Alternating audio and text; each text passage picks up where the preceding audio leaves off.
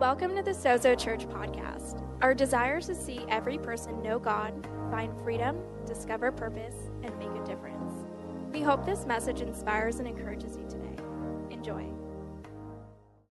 We pray for certain things, for God to do certain things in our life, and then we express praise based on the fact that we know, even beforehand, that he can't answer prayer. That's a doxology. It's a liturgical phrase, and this is actually titled Ephesians 3:14-21 in Scriptures as Paul's doxology for the church in Ephesus, okay? The church in Ephesus, and this is what it says. Paul says in verse 14, "For this reason I kneel before the Father." First of all, I think you need to know this. When you pray, you need to understand that you're not just going to some far-off deity when you pray, but you're going to your Father, and that he loves you, and that you're his son, you're his daughter, and you can come to your Father because he's a good Father, and you can make requests before him. But I think one of the things I love about this is it says that Paul says, I'm kneeling down when I pray. Now, you need to understand this about Jewish tradition. Jewish tradition in this time, when they would pray typically, when they prayed, they would pray standing. But the only time you see in Scripture, you see people kneeling and praying is whenever it's an intense, deep, earnest, fervent prayer. It's whenever you're praying from right here, not just right here, not just a polished prayer, but it's that ugly prayer. You know, the ugly prayer where you're just crying and you're sobbing. Gabby, that was an ugly prayer. You did an ugly prayer. Thank you for that demonstration earlier. When Paul says, I'm kneeling, here's what you need to know about this. He's like, this is not just an average, typical prayer I'm praying. I'm getting on my knees because I want this so bad for you. This is the place that Paul is at. He's like, I'm kneeling before the Father. Verse 15, from whom every family in heaven and on earth is named. He says, I pray, look at his prayer. I pray that he may grant you, according to the riches of his glory, look at this, to be strengthened with power in the inner man through his Spirit. God wants you to be strong. He doesn't want you limping through life. He doesn't want your marriage weak. He doesn't want your finances weak. He doesn't want your health weak. He doesn't want you emotionally weak. He says, I want you to be strong. Paul's prayer is, I want you to be strengthened. How? Not by doing a bunch of spiritual exercises, but through the Holy Spirit. He says, I want you to be strengthened through the Spirit. He says this, and I love this, strengthened through the Spirit, verse 17, and that the Messiah may, look at this, dwell in your hearts, live in your hearts through faith. I pray that you, being rooted and firmly established in love, may be able, look at this, to comprehend with all the saints, all the Christians, what is the length and the width and the height and the depth of God's love. He says this, and to know the Messiah, Jesus' love that surpasses knowledge, so that you may be filled, look at this, you may be filled with all the fullness of God. Look at this. This is so good. Now to him who is able to do above and beyond all that we ask or think, according to the power that works in us. To him be glory in the church and in Jesus Christ to all generations forever and ever and ever and ever. Amen. Can somebody make some noise? God, that's good. Man, this is just getting me fired up. Write this down. Let me just start giving you some points right now. I want to give you something that's practical. Here's the first thing I think that Paul is communicating in this that we see. First thing is this. God, I don't know why it says go, but God wants to work in you above and beyond what you can imagine. It's not just that God wants to make a difference through your life. He wants to make a difference in your life. Paul says here numerous times, he says, my prayer for you is that something would happen in your inner man. He says that in your hearts, they'd be connected to Jesus. He says in verse 20, he says that the Spirit of God, the power of God would work in you. It's this idea that God wants to do an interior work in your life. You see, we live in a world, in a culture where all we focus on are the exteriors. We care about our image. We care about how people perceive us. We care about what we look like on social media. That's why it takes us 30 minutes going through the filters, trying to get the perfect filter. We care about the exterior life. I'm not saying God doesn't care about your exterior life, but the way that God works is so different from religion. Religion works from the outside in, and it doesn't work. But God works from the inside out. He does an inner work, an interior work. He wants to get into our lives through the power of the Spirit. It's not that we can just work on ourselves and we fix our character and we just begin to work up some self-discipline and become moral people and we start to change our behavior. That's not it. Paul says the work that I'm praying for is an inner work that happens when you welcome the Holy Spirit into your life and he begins to change and transform you and make a difference in your life. He goes, that's what I want for you. Now, here's the thing. You need to just be aware of this, okay? I wrote in my notes, warning, okay? Warning, when you begin to invite the Holy Spirit to do an interior work in your life, listen to this. He's an incredible interior designer, okay? Sometimes he comes in and he goes, I don't like where that is and this is. And he will start rearranging your furniture. Sometimes he's like, I don't like that wall. We're tearing that down. Sometimes he'll come in and say, we need to gut this entire thing. You just need to know, when you begin to welcome the Spirit to do an interior work, sometimes it can be a massive overhaul. But Paul says, that's exactly what we need. And I'm praying that you would have an interior work, an inner transformation that happens to you. Well, what is that inner transformation? How does it happen? I think it happens as he goes on, he says that your hearts get connected to Jesus and he begins to dwell in your hearts. We have this weird phrase that the church in the Western world has come up with over the last probably century about we pray and invite Jesus into our heart. It's not really a theological thing that you see in Scripture. This is like one of the few times Paul talks about Jesus being in our hearts or Christ being in us. Usually he talks about us being in Christ. But here, I think it's more than just saying, Jesus, come and live in my heart. That's a pretty cute prayer, and I think it's great when kids pray it. But I think here's what he's really saying. I want you to have an intimate, relational knowing and experience with Jesus. He's like, it's got to move beyond just this cerebral, intellectual, kind of transcendent thinking kind of approach to faith and God and religion. He's like, guys, it's got to go deeper than just your head. It's got to go to a place where your heart is warmed by Jesus.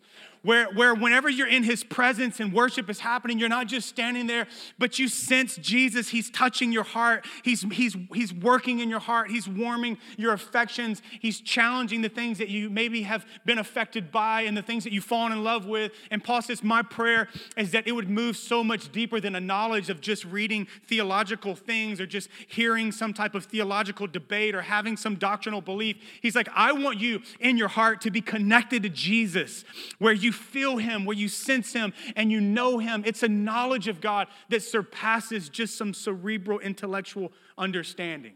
This is so important that you understand this because the Ephesians here, who this is written to in the church of Ephesus, this was a Greek culture. Gnosticism was massive. The way that they saw approaching and ascending to the divine or to deities was through intellectual assent. And Paul says, that's just not how this thing works. Now, listen, we should know doctrine, we should know our theology, know why you believe what you believe, but I tell you what's even greater than having just a set of beliefs and a set of doctrines and dogmas that you stick to is whenever you can say this, Jesus has changed my life. I can't explain everything. I don't know all the points of Calvinism. I can't tell you the difference between Arminianism and Calvinism and this ism, but I know Jesus and he's touched my heart. He's changed my life. I feel it. I know it. You can argue and you can debate doctrine and dogmas and all these things, but you cannot argue the fact that I know Jesus right here. I know him. He's changed me. He's transformed me. And Paul says, I want that for you. Can I tell you this, Sozo Church? I want that for you. My prayer as I've been studying this passage is like in this above and beyond thing, my prayer is that you would know Jesus above and beyond whatever you currently know him right now.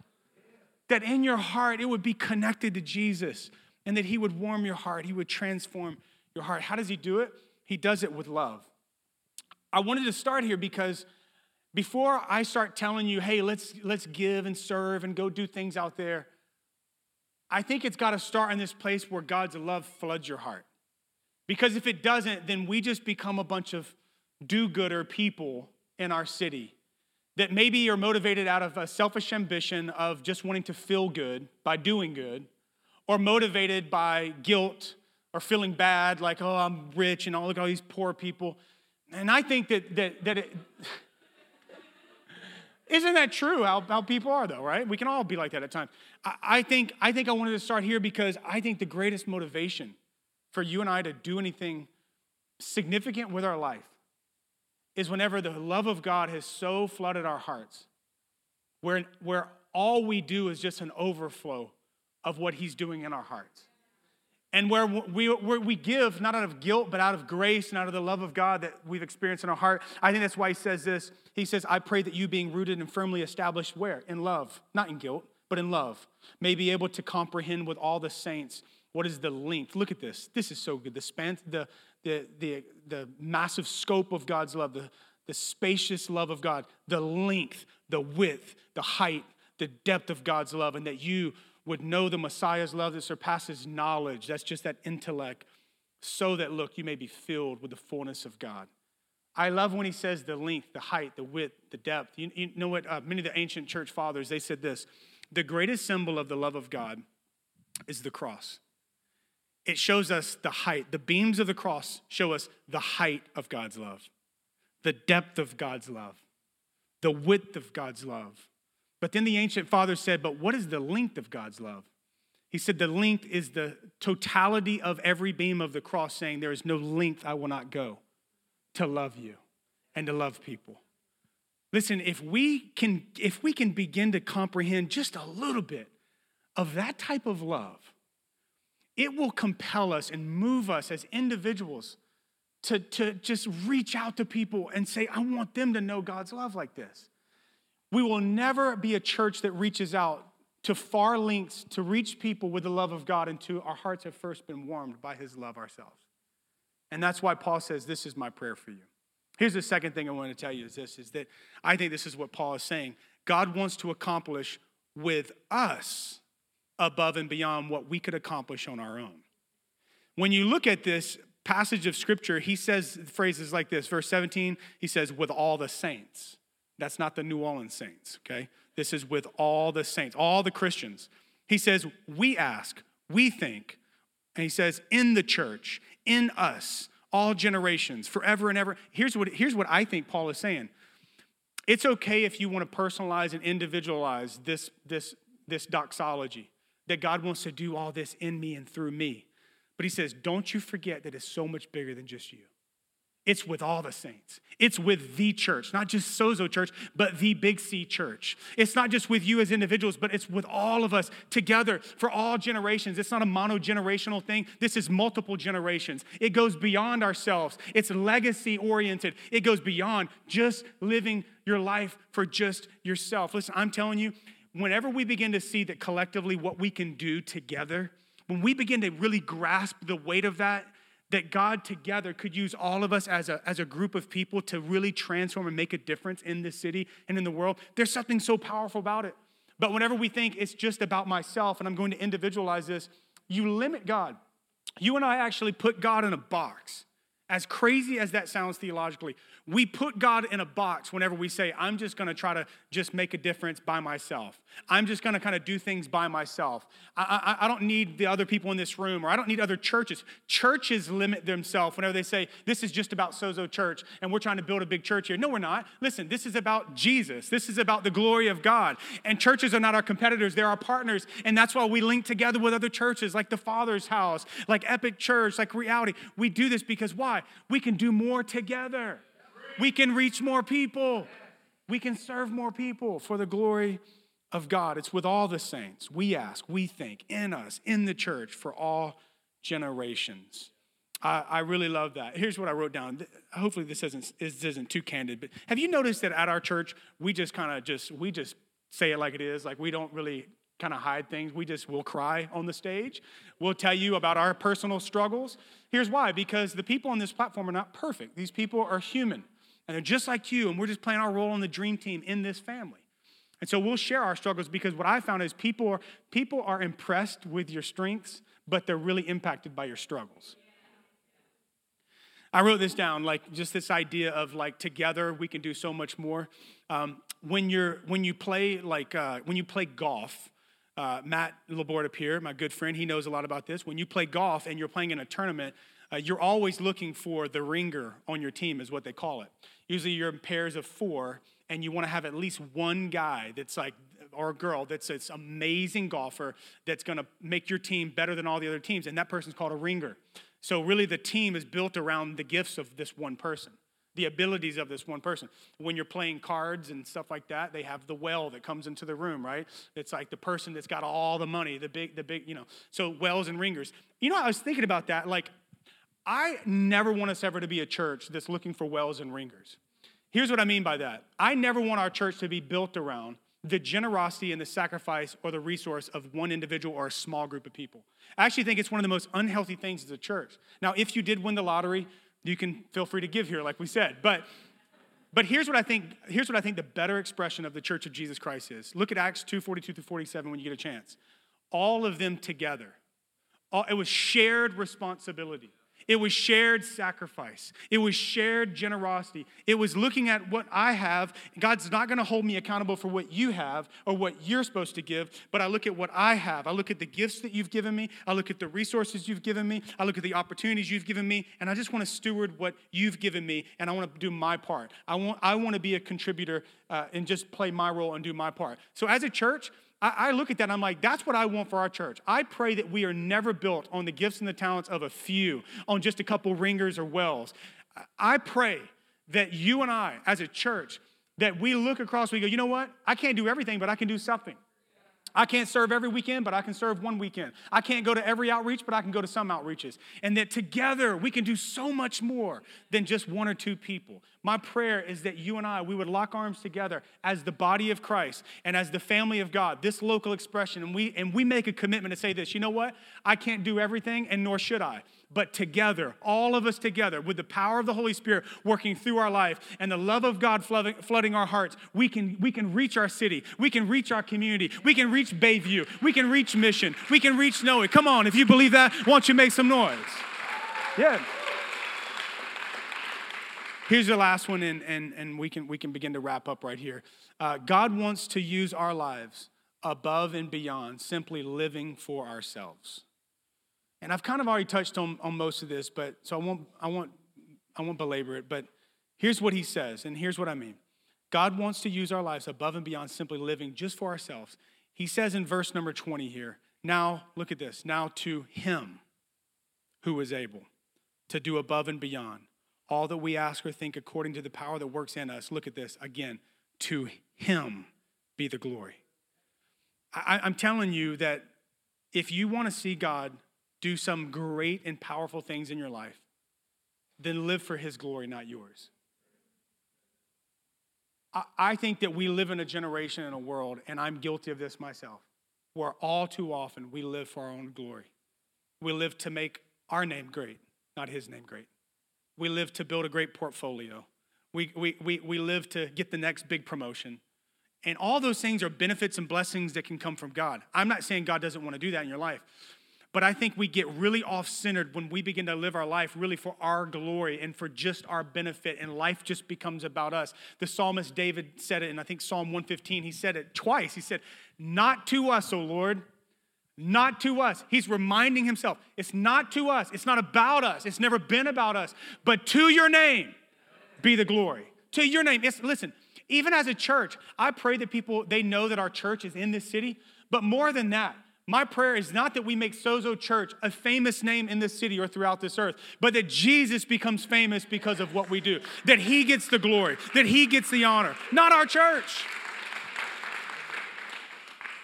There will be times in our life when God uses us and like we just remain like this ninja, just totally like drift to, fade to black. No one knows who we were, and we just get to bless people. I think about this. Thank you, Holy Spirit. Stephen, when you look at the book of Acts, this guy Stephen, no, not Stephen, Philip. Philip goes and one of those guys, it was Philip. Philip goes and he comes alongside. God calls him to leave the comforts of the ministry that he's doing in this one area. I think it was in Samaria. And it's just booming, like God's blowing this thing up. It's just unbelievable. He says, I want you to go down towards Gaza. Go down south, and there's just one person. How many know that God will call you sometimes to leave everything for just one person? You know why? Because of the cross, he will go to any length to reach one person. We change the world by serving one person at a time, right? And he calls him, and he goes, okay, God, I'm going to go. So he starts going, and he starts walking alongside this Ethiopian that's in a chariot, and he's sitting there, and he's got questions about God. But he doesn't know. He doesn't understand what he's reading in the scroll of Isaiah. And so Philip just comes alongside, this Ethiopian, he's like, hey, what you reading up there? And the guy's like, I'm just reading some stuff, and I don't know what it's about, and it's book of Isaiah and prophet Isaiah, and I don't really understand this. He's like, oh, okay, I could explain some of that to you. Then the guy invites him into the chariot. I found that your life is so much more impactful whenever when people invite you in, when you don't force your way in, right? And he invites him to get in the chariot with him, and then he begins to unfold who this prophecy is about. It's about Jesus. The guy, his heart is warmed by the love of God. He says, I want to be a follower of Jesus. And then he says, I want to be baptized. And Philip's like, cool, there's a puddle of water right over here. We don't even have a baptismal tank with a heater on it. But we can get into the puddle. They jump in the puddle. Boom, he baptizes this guy. And I don't even, listen, guys, I'm not even going to act like I understand fully how this happened. But the scriptures say that when the Ethiopian's like wiping his eyes and he's drying off and everything, he opens his eyes, and it says that the Holy Spirit took Philip and just like he vanished, he disappeared. Like he just like, I don't know if it was like beam me up, Scotty. I don't know, like he disappeared, Star Trek guys. I don't know. But here's why I'm thinking about that. I think that it becomes so beautiful whenever we can be used by God and we can just disappear and we don't get any of the credit. And why? Because it's not to us. It's to him. It's to his glory. Listen, here's why I'm telling you this. If you and I can make a commitment and say, you know what? I'm going to live my life for the glory of God, not for myself, and truly mean it, and then begin to do that. You look at your life. Look at my job. God, how can I work at Reddit or at Facebook or at this school as a teacher? How can I do that for your glory? Show me how to do that for your glory, Jesus. Not for my name, not for a paycheck, but to make a difference for your glory, God. God, I look at my money. I look at my resources, and you have blessed me. How can I use this for your glory, God? God, I look at my ability to draw or to create design or video. I look at this. How can I use this for your glory? When you do that, your life becomes like the song we sang earlier, like a vessel. And God pours his power through your life, his blessing through your life, his grace through your life. You become like a vessel for your life to be poured out for others. That is what ministry, and that is what making a difference is truly all about. Elton, why don't you come up here and I'll finish up. I just wrote these simple things down here as I was praying yesterday morning, and I thought about the phrase above and beyond, and I began to think about my own life. I know that there's more, and I know God's going to do more, but I just started to survey and look at my life that has passed. And I thought back, I was born in a town called Bogalusa, Louisiana. There's more cows than people there. Bogalusa, like the star attraction of Bogalusa is a paper mill factory, which makes the air quality terrible, and it smells like sulfur or something else we won't talk about. You know, God bless Bogalusa and the people that live there. There's somebody that's called to pastor them. Thank God it's not me. But I wasn't born in San Francisco. That sounds so awesome. I was born in San Francisco. I got to say I was born in Bogalusa. That's terrible. Born in Bogalusa. At least it wasn't Bunkie, Louisiana, but it was Bogalusa. I was born in Bogalusa, Louisiana. Now, I feel like we grew up, and there were times when God's blessing really, financially, we had nice things, but there was a lot of time. If my mom was up here, she could show you, there was a lot of time we were poor. Like, we were po, okay? We couldn't even afford the O and the R, po, okay? We were so poor. Lived in I remember for 14 months, we lived in a 16-foot travel trailer. Because my parents they gave up. They said, you know what, we'll give up our house. We'll leave everything to go and reach people with the gospel. And so we traveled around in this little trailer, and it was terrible. I hated it. It was so small. It was like, but we had a lot of fun, but it was bad. I wasn't the most academic person. I failed every type of mathematics course. I failed it every single year. And I was so bad, I got kicked out of homeschool. Kicked out of homeschool, failed every mathematics course, went to summer school every summer. And I'm not that smart. I'm not that academic. I don't have a bunch of academic accolades. I don't have he's Dr. So-and-so and PhD this. I don't even have any honorary doctorates. I don't have all that. I don't have all that. I'm not the most eloquent communicator. I'm not the most gifted person. But when I look at my life, the things I've been able to be a part of, like when you think about some of the stuff we've been able to be a part of, like it's above and beyond anything we ever prayed or even asked. It's above, like the miracles we've seen, Jennifer, the people that God's used our lives to impact. Like when I look at it and I think back, I'm like, God, you are so amazing. You do above and beyond. And it's by your power. It's by your grace. It's by your doings, not ours. And it's not to us. Because it's through his power, he gets the glory. My prayer for each and every one of you over the next few weeks is that God would do this. This is my prayer. That he would stir up your faith to believe that he is able to do above and beyond in your life. Some of you, I told our dream team earlier that I'm not praying for a miracle for Jennifer and I in this collection of talks. We had a time where we did something like this at a church 9 years ago. And it was I don't remember the name of the teaching collection or series, but it ended with something called a miracle offering. And the whole idea was just like what we're doing. Let's all come together and go over and above or above and beyond our tithe and our normal gifts. And let's give the biggest offering we can and use 100% of it to go and to reach people. Use 100% of it to reach people with the gospel and to serve the poor. And I remember the pastor, which serves as one of our overseers, standing up and saying, now here's what I want you to understand. He was like, when we give, we're not giving and saying, God, we're going to buy a miracle in our own life. He was like, that doesn't even work. That's prosperity gospel. That's terrible theology. However, he said this, I believe that whenever we say, God, I'm going to go over and above and I'm going to make a sacrifice so that someone else can have a miracle, that God honors sacrifice like that. And so he said, so I want you to pray over the next few weeks about God using you to be someone else's miracle. And whatever it is that you're believing for, I want you to pray about that and say, God, I'm going to believe for them, but I'm going to believe that you're going to do a miracle in my own life. And Jennifer and I, we in that time, in that season, we were told that we didn't think we could have kids.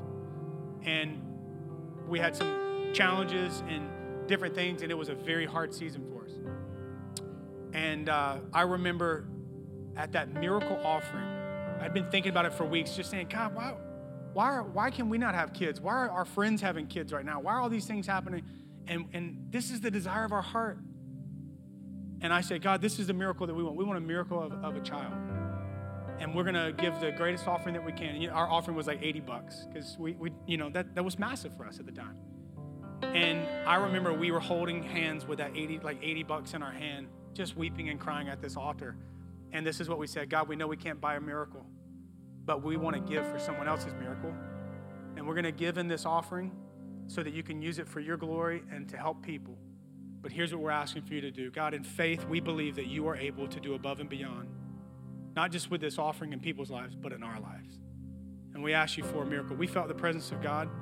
And we left from that moment, and I told Jennifer, I said, babe, listen, do you have faith that we're going to have a miracle? She said, yes. I said, well, faith without works is dead. So, we got to do our part and let God do his part. Somebody said, amen. And right now in Sozo Kids, there's a miracle named Liam that's running around. And we didn't think we could see that miracle, but we've seen that miracle. Now we have Nixon and another miracle. To him who is able to do above and beyond, whatever you can ask, think, or imagine, whatever miracle you need right now. I'm telling you this, church, here's what our prayer is for you. We're not praying for a miracle for us. We're praying for a miracle for you and for our dream team, that God would show himself powerful. And whatever miracle you need, healing in your body, a breakthrough financially, a restoration in a relationship, that he is able and he will do above and beyond. Amen. Thanks for listening. Join us each week on the podcast or live in San Francisco, California. Keep up with life at Sozo Church by following @SozoChurchSF on Facebook, Instagram, and Twitter. Have a great day.